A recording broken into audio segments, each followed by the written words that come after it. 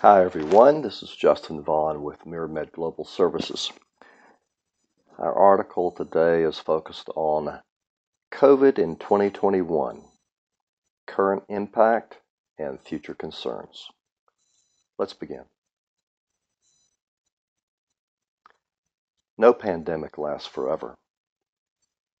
I'm sure those in the Middle Ages must have thought that there would never be an end to the Black Death, but it eventually subsided after 7 years. Many in the early 20th century no doubt believed that the Spanish flu would keep visiting tragedy upon much of the world, but after 2 years it too was eventually vanquished. We can only hope then that whatever this current pandemic entails, it is not immortal, but has a limited shelf life and a certain expiration date. Despite the short-term nature of pandemics, it is clear that we are not out of the woods just yet as it concerns COVID. The virus that began in 2019 is still a factor in certain hot zones, including at least 5 U.S. states. Michigan, for example, is currently experiencing the biggest surge in cases, despite its history of mask mandates and rigid lockdowns. This raises the question of how American hospitals as a group are handling the 2021 version of COVID.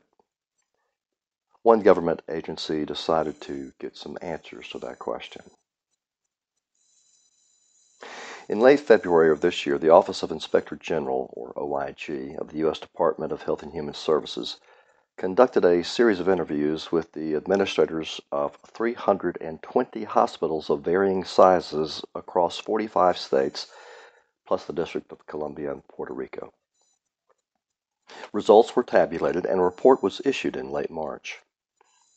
The following will act to summarize a few highlights of the report's findings. This section is entitled Current Challenges.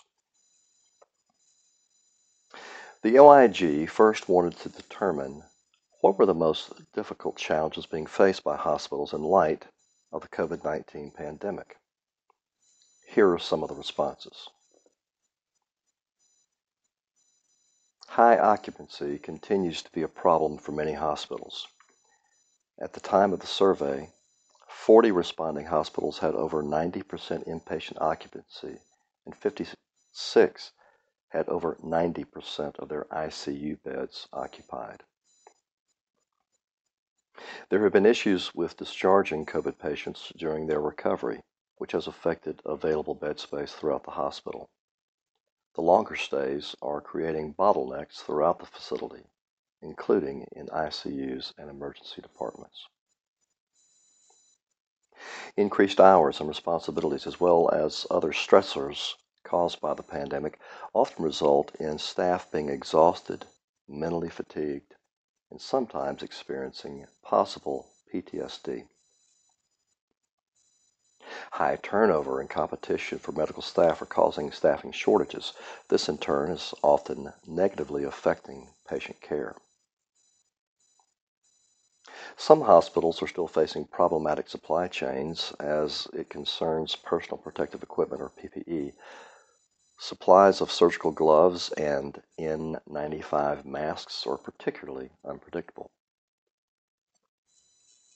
And finally, hospitals' expenses have increased as prices for PPE soar and new costs for data reporting have been introduced. Some administrators indicated that the Medicare reimbursement for COVID patients is insufficient, as these patients typically require additional staff, resources, and days in intensive care units. So that's a brief rundown of some of the issues hospitals have dealt with in 2021 due to COVID's continuing presence in many of our communities. Let's now turn to ways in which hospitals are attempting to meet these and other challenges. This section is entitled Current Strategies. The second question on the minds of OIG officials revolved around the ways in which hospitals were currently addressing the challenges imposed by the pandemic. Here are some of the strategies hospitals are now incorporating.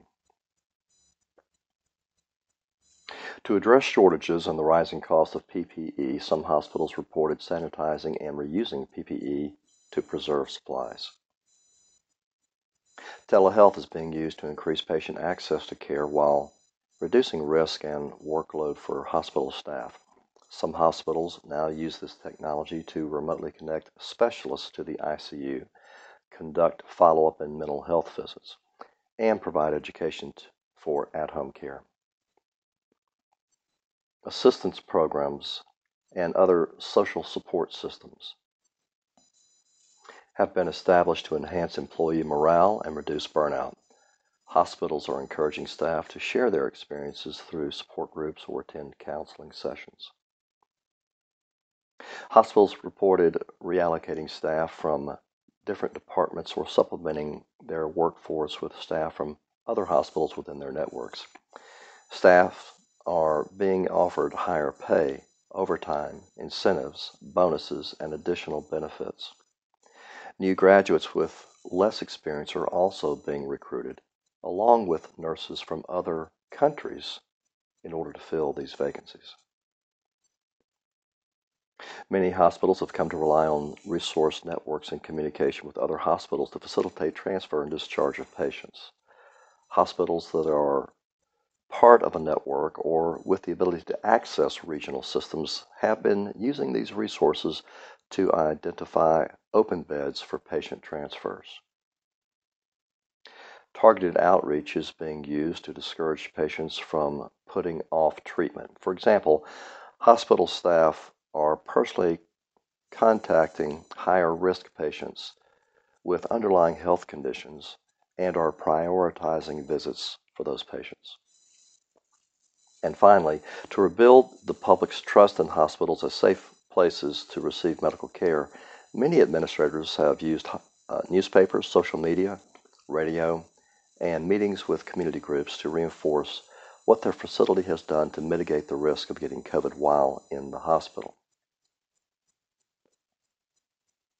The mother of invention is necessity, and hospital administrators are doing what they can to be creative and innovative in addressing these COVID-induced challenges. As each hospital has its own unique set of challenges to meet, each administrator must find what works best for their facility, whether that involves making use of the strategies recounted above or inventing a new, customized solution. This final section is entitled, Looking to the Future. As part of the interview process, the OIG asked hospital administrators to unpack their crystal ball, in effect, and provide their take on what they see coming down the pike for their facility and their patients. The following reflects some of their responses. Hospitals express concerns about the future of their workforce as the recruitment pool for nurses and other healthcare workers continues to shrink.